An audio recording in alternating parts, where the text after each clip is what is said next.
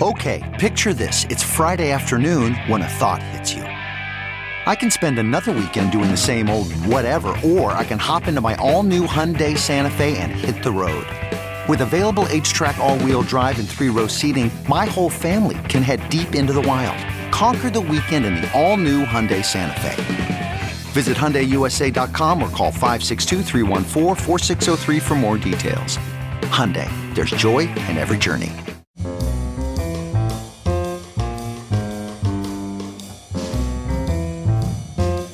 This is Merriam-Webster's Word of the Day for Thursday, February 7th.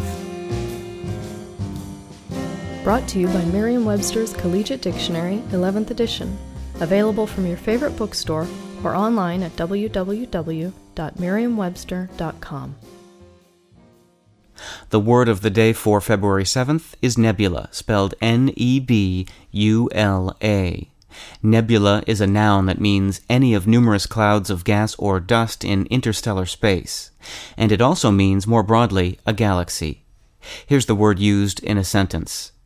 The brilliant colors of the nebula were visible through the telescope. The history of today's word is not lost in the mists of time, although its history does get misty at points. Nebula comes to us from Latin, where it meant mist or cloud.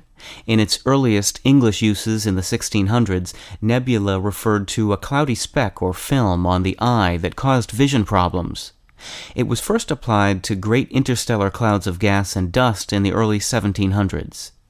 The adjective nebulous comes from the same Latin root as nebula, but the first uses of nebulous don't appear in English until the late 1700s, well after the discovery of interstellar nebulae. With your word of the day for Thursday, February 7th, I'm Peter Sokolowski. For more information, visit Merriam-Webster online at www.merriam-webster.com.